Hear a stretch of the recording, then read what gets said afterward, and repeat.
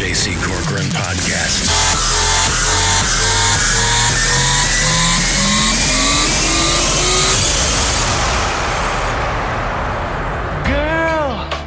Oh, girl, you're looking so fine tonight, girl. And I told you I'd make love to you all night long. All night long. But girl, oh, girl, ooh, girl, let's try to be realistic, girl. Nobody really makes love all night long. That's impossible. Though that would be impressive, girl. It's a little bit excessive, girl. Too much. And it would probably get uncomfortable to be that sexual. Chafing. And don't forget that we have work tomorrow. 8 a.m. So we should really make sure we get some sleep. But girl, I'll make love to you the best I can. But it's not gonna last real long. Honesty. Well, I apologize in advance. I can probably give you 7 minutes. 7 minutes. If you don't move around too much. Otherwise, I'll probably give you 4 minutes. 4 minutes. Cause when you move, I get excited, girl. And hey, is it cool if I leave my shirt on, girl? Cause I just had a big dinner. Boston Market. And I'm struggling with some negative body issues. Girl, I would love nothing more than to make sweet honey dip love to you till the break of dawn. But unfortunately, sex is something that I'm just not very good at. So please, girl, just try not to laugh at me, no matter how awkward this gets. Girl, let's talk sexual positions, girl. I hope you like the missionary. Tried and true. Cause that's the only one that I'm really comfortable with. And girl, just one more quick little thing, girl. Please feel free to fake an orgasm. I won't know. Cause that'll make me feel like I'm doing well. Oh, girl. No, I'm just getting warmed up. Happy to see you again. Don't be nervous, don't be rocky. You're a teenage guest as jockey now. And let me begin by wishing you a beautiful look. Did that voice inside you say, I've heard it all before? It's like deja vu all over again. It is Wednesday, October 11th, 2023. Hi, kids. You're at JCOntheline.com. When that guy says Boston Market, it just cracks me up. All right, we got a $1.73 billion Powerball tonight. Everybody talking about that. I would like to start today's podcast with a complaint. When you get older, you have to go to a lot of doctors. I was just talking to a fellow broadcaster who is a couple of years older than me, and we're just laughing about how many doctors we all have to see all the time. Just go from one to the next. There have been times where I have had 2 doctor's appointments in the same day. So anyhow, and I should point out that this isn't just with medical issues either. It just seems like it's a lot of stuff. But I'll just use the issue with regard to doctors because this is the one that's been happening to me a lot. You go to the doctor, okay, fine, we'll see you in 3 months or 6 months or whatever it is. You're cured. You get home and maybe it's a couple of hours, maybe it's a day or 2, but you start getting all these texts and emails from the doctor saying, how did we do? And if that was the only question, I'd say you did fine. Or everything still hurts, you didn't do fine. But that's not what it is. It's a survey, and it takes like 10 minutes to fill out. Now, there's 2 schools of thought on this. First, some accountability is nice. I mean, the idea of, the doctor basically saying, well, we don't want to just send you home. We want to know how we did. I guess at face value, there's nothing wrong with that. But I don't like getting homework from the doctor. I'm busy. I got other stuff I want to do, and I just don't like the idea of having to sit there and fill out a survey just because I went to the doctor. Now, the other thing that's going on here, and I don't think it has to do with the medical profession. I think it has to do with other stores and services and stuff like that. What happens is that people get bonuses based on positive reviews from consumers, customers, whatever. So if somebody sells you a car, because that's the other place that happens too. Sell you a car, and now you start getting, here's our customer survey.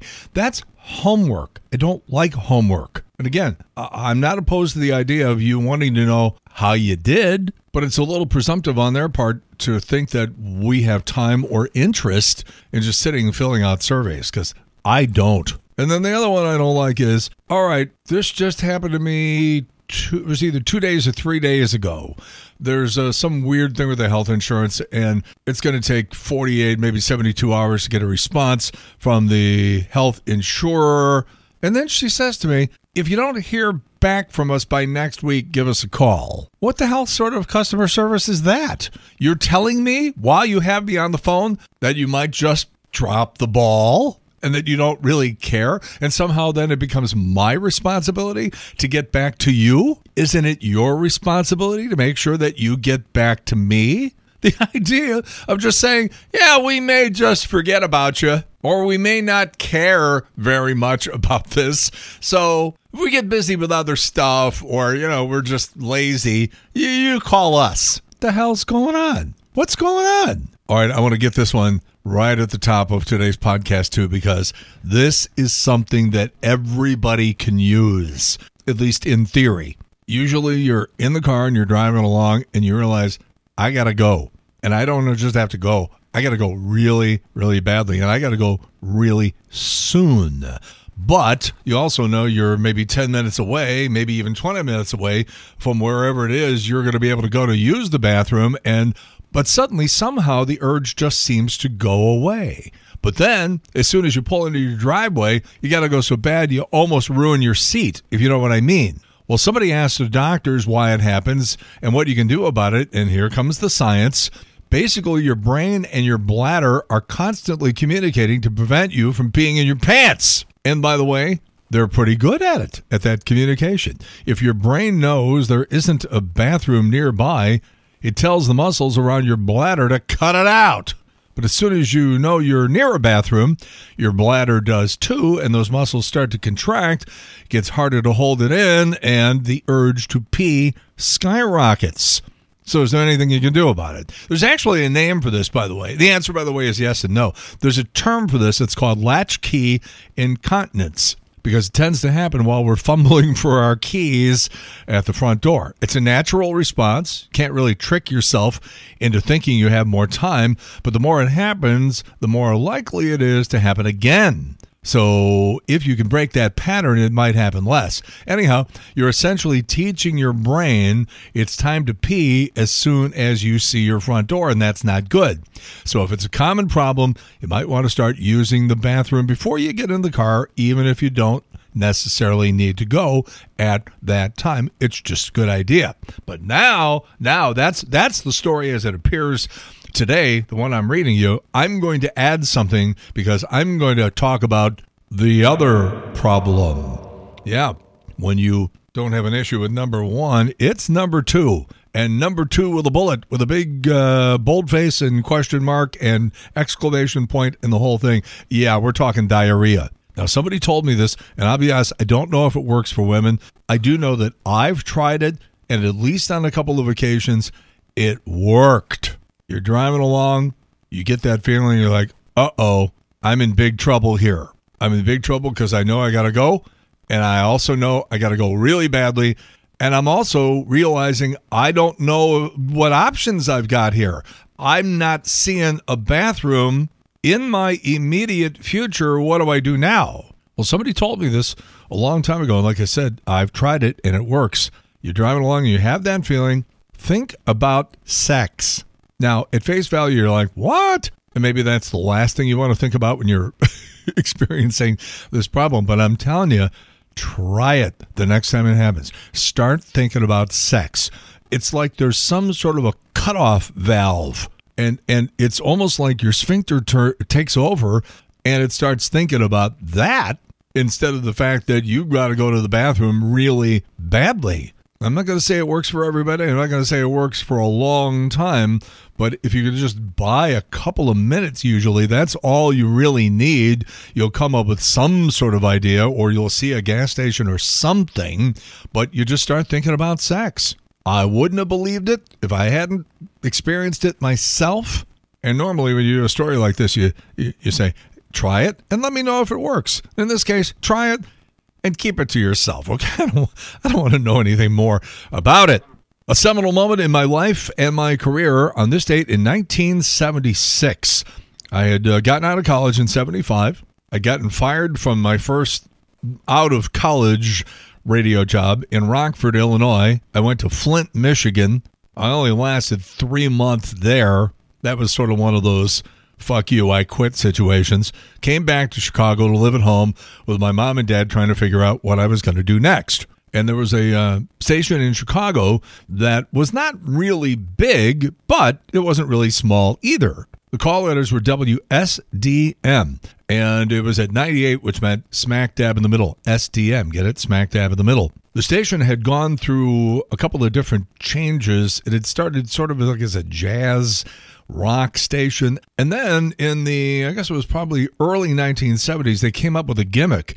And the gimmick was to have all female disc jockeys. Every single person on the air was female. And again, this is 1976. So there aren't even that many women on the air in the first place, let alone an entire station with female disc jockeys. But they tried it, and if nothing else, the curiosity factor and the novelty of the whole thing gave them a little bit of a bump. And as gimmicks go, especially in the radio business, they're only effective for a short time. It's like a bunch of stations went disco, and after 2 years it just burned out, and that was the end of that. And again, this was a gimmick, and it did burn out, and so they started hiring guys again. A lot of the women were still on the on-air staff, but now it was men and it was women, which again doesn't sound like that big a deal now in 2023, but in 1976, trust me, it was a big, big deal to have any women on the air. So I had a friend from college who had latched on at that station, and I just went up to visit him one day. He's like, hey, come on up, I'll show you the station. Okay, fine. I come up, 37th floor of the John Hancock building in Chicago's Loop. Beautiful views outside the window. I'm thinking to myself, man, this guy's got it made. I don't think he was making much money. And like I said, it wasn't one of the big stations, but it wasn't in last place either. So we're just sitting there, and he's showing me the station, and lo and behold, in walks the program director, and he's looking at me like, who the hell are you? And I didn't know who he was either, so I looked at him like, who the hell are you? And we just had a little laugh about that, and I was making him laugh. I don't know what we were talking about. I have no recollection of it, but I just remember teasing my friend and then making some other jokes, and this guy thought I was a riot. And so, that was the end of it. I went back home, and about 2 or 3 days later, I get a call from my friend who's working at the station, and he says, hey, Bert wants to know if you want a part-time gig here at the radio station. It's like, are you kidding me? And now I'm thinking I'm a year out of college. I'm going to be working in Chicago radio. And so sure enough, I get the gig. I'm on weekends, like on Saturday and Sunday nights. My mom and dad are listening. All my college friends all listening. They're thinking I really hit the big time. I'm on an FM station in Chicago, and everything's going, just swimmingly. And then a couple of months into the gig, the guy who hires me, he gets fired. And they bring in a bunch of people from out of town. They change everything about the radio station. I get pushed to like Saturday's overnight show or something like that, and I just thought that was the end.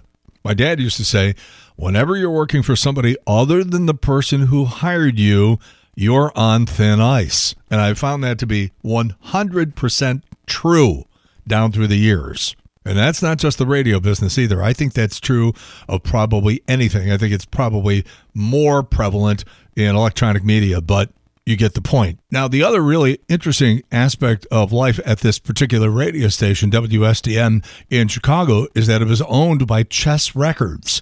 Chess Records as in the legendary Chess Records like, Chuck Berry, Howlin' Wolf, John Lee Hooker, Bo Diddley, and all the Chicago blues artists. So up and down the hallways are all these beautifully framed photographs of Chuck Berry, and there's gold records all over the place, all this Chess Records stuff. If you're unfamiliar with the Chess Records story, just Google it sometime. It'll knock you over. how pivotal this particular record company based in Chicago was in promoting and sort of propagating the whole idea of rhythm and blues and just blues in general and everything we came to know and love over the many, many moons. Being a young boy of, 22 or 23, I didn't really have that much appreciation for it at the time, but I sure do now. So here is, as Paul Harvey used to say, the rest of the story. That guy who hired me is now in his mid-80s, and we're still very close friends. And I'll be calling him today right after the podcast to remind him, because he doesn't remember this date, but it was a big, big deal for me. Wednesday, October 11th, 1976. And I get my first really significant gig in Chicago radio. The other big milepost was a year earlier on this date, 1975, when the very first edition of Saturday Night Live started. And I love telling this story because people always talk about Saturday Night Live from New York. It's Saturday night, SNL, everything, Saturday Night Live. The show wasn't called Saturday Night Live in its first couple of seasons. It was called NBC Saturday Night. Why? Because at the same time, over on ABC, Howard Cosell was doing a show called Saturday Night Live, and it was in prime time. It was on, I think, at 7 or 8 o'clock, and it was supposed to be like a version, like an updated version of the Ed Sullivan Show, like a comedy variety show, and it was hosted by Howard Cosell. And it was only on for, I think, a couple of seasons, maybe 2 seasons, and it was called Saturday Night Live with Howard Cosell. And another little asterisk next to it, too, was the fact that as part of that show that Howard Cosell was doing, they had a comedy troupe called the Primetime Players. And they would come on and do comedy sketches and things like that. So when Saturday Night Live came along, they called themselves the Not Ready for Primetime Players. Dan Aykroyd, Gilda Radner, Chevy Chase, you know the whole story. And so at some point in the 70s, after Howard Cosell's show went off the air, people just started calling it Saturday Night Live, even though the show wasn't called that. It was called NBC Saturday Night. And eventually, the network just sort of like, this is what everybody's calling it, so I guess we'll start calling it that now too. And so now here it is, almost 50 years later, and we're still calling it Saturday Night Live, even though there was another show on the air with that title. And the rest, as they say, is history. George Carlin, by the way, the first host of Saturday Night Live. Down through the years, there were a lot of discussions, too, about having a permanent host. One of the names that was raised was David Letterman, but they scrapped that idea. And if you watch some of those old shows, because Jane Curtin just raised a lot of eyebrows. This was maybe 2 months ago, and she said, I went back and watched some of those first season shows, and they were just dreadful. They were terrible. They were horrible. And she's right. They don't hold up. A couple of the sketches do. And I mean a couple. Weekend Update, some of the stuff Chevy Chase did, some of the stuff Gilda Radner did. Bill Murray didn't come along until the second year of Saturday Night Live. But the sketches went on way too long. They don't have like the hair and the makeup that they do now, or even the set design or anything like that. Dan Aykroyd would come out and imitate Jimmy Carter, but he would just sort of like do the voice. No hair, no makeup, no attempt to look like Jimmy Carter at all. The shows look so primitive. And also sometimes like the last 20 minutes of the show was dedicated to Jim Henson and the Muppets. And those sketches were brutally long and incredibly unfunny. It took years for Lorne Michaels to tighten things up to the point now where it's just boom-ba-da, boom-ba-da, boom-ba-da. I mean, they are really at the top of their game on Saturday Night Live, and it's been that way for the last few years. Incredible cast members. I used to think Chevy Chase did a great job with Weekend Update. He invented that guy. Dennis Miller came along. I thought he did a good job. I loved Norm Macdonald doing Weekend Update. But this thing that Michael Che and Colin Jost have going right now, they're playing a completely different game. They are so good at Weekend Update. And this James Austin Johnson, Saturday Night Live is coming back this weekend, and everybody's excited about Pete Davidson hosting the show, but I'm more excited about just getting James Austin Johnson back. This guy can imitate anybody. He does the absolute best trump of anybody ever, and it doesn't stop there. I haven't played this in, probably 6, 8, 9 months. what is this? October 11th, October, November. We're about 10 weeks till Christmas. That's it. 10 weeks. So this is an example of James Austin Johnson when he was on with Jimmy Fallon, and I think you'll get the idea. And Jimmy Fallon does some awfully good imitations of people, but you can tell he is just cowering in the shadow of James Austin Johnson, who is just in the ionosphere when it comes to this stuff. He was calling somebody in Washington a liar, and then he went, he's a liar, the liar, the liar, John Lovitz, John Lovitz. The show's not as good anymore. It's not as good anymore. We don't watch the show, but they got a new guy doing me. I hear he's pretty good. I hear he's pretty good. Oh, my goodness. Because I know you're a fan of Bob Dylan. I know you're a fan of Bob Dylan. I'm a fan of Bob Dylan. Because if you ever listen to him on Sirius XM, he's like, Theme Time Radio on Sirius XM. You're listening to Bob Dylan. Today's theme is flowers, hydrangeas, chrysanthemums. Maybe could we hear Bob Dylan singing Jingle Bells? Oh, yeah, sure. Yeah, we could maybe start it off with that folky Greenwich Village Bob Dylan. Here, let me get this harmonica here. This will be helpful. Okay. Jingle bells, jingle all the way. Oh, what fun it is to ride. He's always giggling on these songs. What fun it is to ride. I think Calvin Coolidge said that.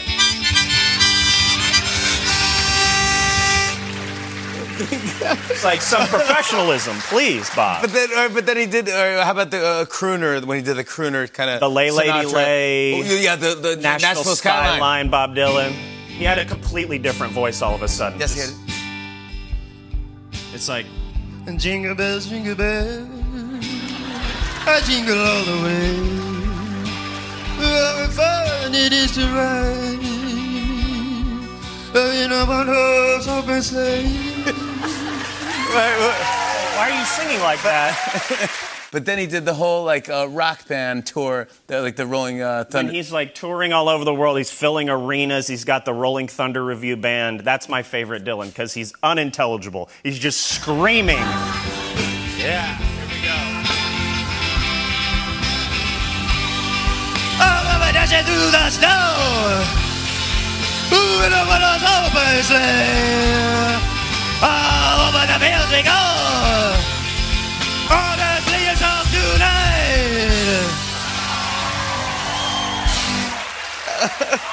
I can hear you, Bob. Yeah. I'm 2 towns over. I can hear you. He can hear you. I don't even need the microphone there. 90s Dylan. And he's just singing like a Disney vulture. He's singing like he crawled out of a French crypt or something. And the songs have this moody sexiness to them. Jingle bells, jingle all the way. Oh, God. Oh, what fun it is to ride in a one-horse open sleigh. Oh, my God. Come on now. James Austin Johnson, everyone. We'll be right back with a performance from N. Juliet. Stick around, everybody. Jingle all the way. Jingle all the way. Oh, what fun. Oh, what fun. And it's a ride. It's a ride. And I want to go. Oh, what's your jingle bell? Jingle bell. Oh, jingle the bell. Jingle all the way. Oh, what fun it is to ride. And I want to go. The guy's incredible. He's incredible. They'll all be back on Saturday night. And they've been off for about 6 months because of the writer's strike. And how do you take everything that has happened in the last 6 months and boil it down into 90 minutes? My God. And I would say I can't wait to see what they do, but I've already determined that is one of Adam Wainwright's early crutches. Now, let me just tell you something. In broadcasting, when you get in, you're nervous and your brain is so occupied with all of the stuff sort of going around you that part of your brain just sort of goes on autopilot a little bit. And what happens is you pick up what are called crutches, meaning things that you go to and keep saying over and over and over again because you're comfortable with them and they're sort of top of mind. But after a while, somebody comes to you and says, excuse me, Adam, you're saying, I can't wait to see what he does tonight. You're saying that like every time. So be aware of that, be conscious of it, and don't say that anymore. Okay. And how about this Bob Costas story? Speaking of baseball, he's having dinner at a New York City restaurant the other night, and some guy starts choking, and Costas hops up and gives the guy the Heimlich maneuver and saves his life. The quote, I don't know if I saved his life, but I saved him from considerable discomfort. That's for sure. This Mary Lou Retton story is weird on a lot of different levels. She's got some sort of rare form of pneumonia, and her daughter, it says, set up a crowdfunding effort for her because she's uninsured. Now, why would Mary Lou Retton be uninsured? And then as far as the baseball playoffs are concerned, you already know everything because all this stuff happened last night. But my favorite part of the evening, Nathaniel Lowe hitting for the Rangers, Dean Kramer, the Baltimore pitcher. Here's action in the second inning. We joined it in progress for reasons that will seem apparent. 28 years old in his fifth year in the major leagues, third one in Texas, came over from Tampa Bay. A breakout season last year, trying to put his first stamp on this postseason. On the 10th pitch, shoots one foul. Make it 11 for Lowe.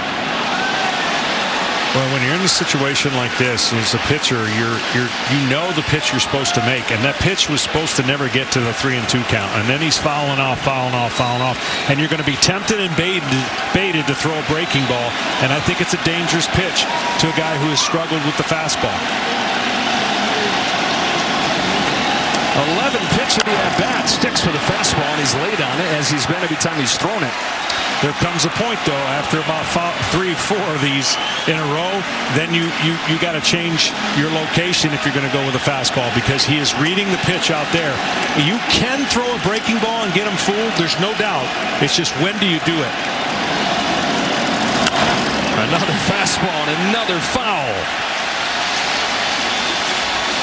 13 pitch coming up here. No matter how this ends, Lowe's got to be able to take some good feeling from it.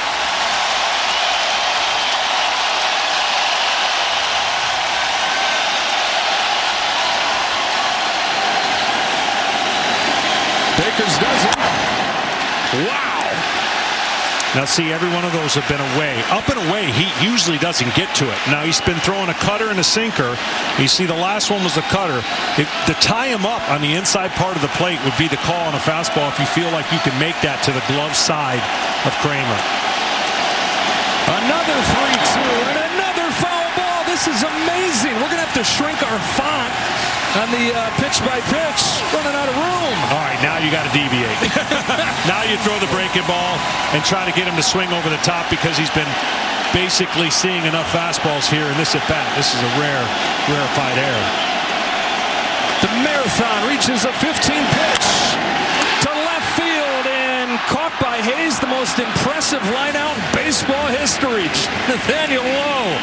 Oh, my goodness. I know it's an out, but say Kramer's going to throw about 90 pitches in this game. You just exhausted like 1/6 of those. Yeah. 16 pitches to one batter, and he finally pops out. I had a situation like that right before I had to sit down because of the hip problem. It was in our Wednesday morning league, and this guy fouls off 9 straight pitches. 9. And he's a power hitter, by the way. He looks like he could hit the thing about 7,000 feet. So I'm being careful. I've exhausted everything in my arsenal of pitches. Now it's the 10th pitch. He fouls it off. It's the 11th pitch. He fouls it off. Now everybody in both dugouts are all watching. Everybody's laughing. Like, all right, how's this going to end? And I'm thinking to myself, I've gone this far. I don't want this guy to get a hit. So I have this thing that I call a super change, and it's a change up, but I throw it way up in the air, almost like it comes in on an arc, almost like an underhanded softball pitch. And I threw that to the guy,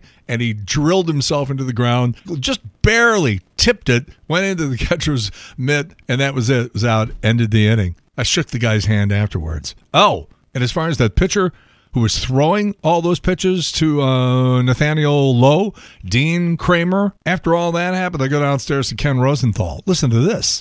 Joe, Dean Kramer holds dual Israeli-American citizenship, and he's pitching tonight as the war between Israel and Hamas enters its 5th day. Both of his parents are Israeli. His younger brother, Niv, is in the Israeli army. Virtually his entire extended family lives in Israel. Kramer said everyone is doing okay, and he's grateful for the support he's receiving from his teammates and manager Brandon Hyde.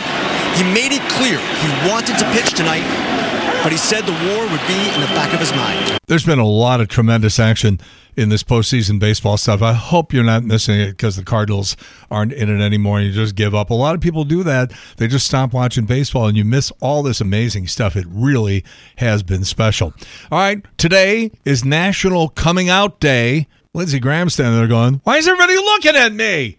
And with that, the J.C. Corcoran podcast for Wednesday, October 11th, 2023 is in the can. We're here every Monday through Thursday at 11 with the J.C. Corcoran podcast. Let everybody know that we're here doing this and also remind them that we're on every morning on 101.5 St. Louis, 101.7 West and beyond, streaming at kwolf.com. Have a great day. We're right back here in the morning. And in the meantime, we've beaten this one to death. Have a good one. See you later. Bye. The J.C. Corcoran Podcast.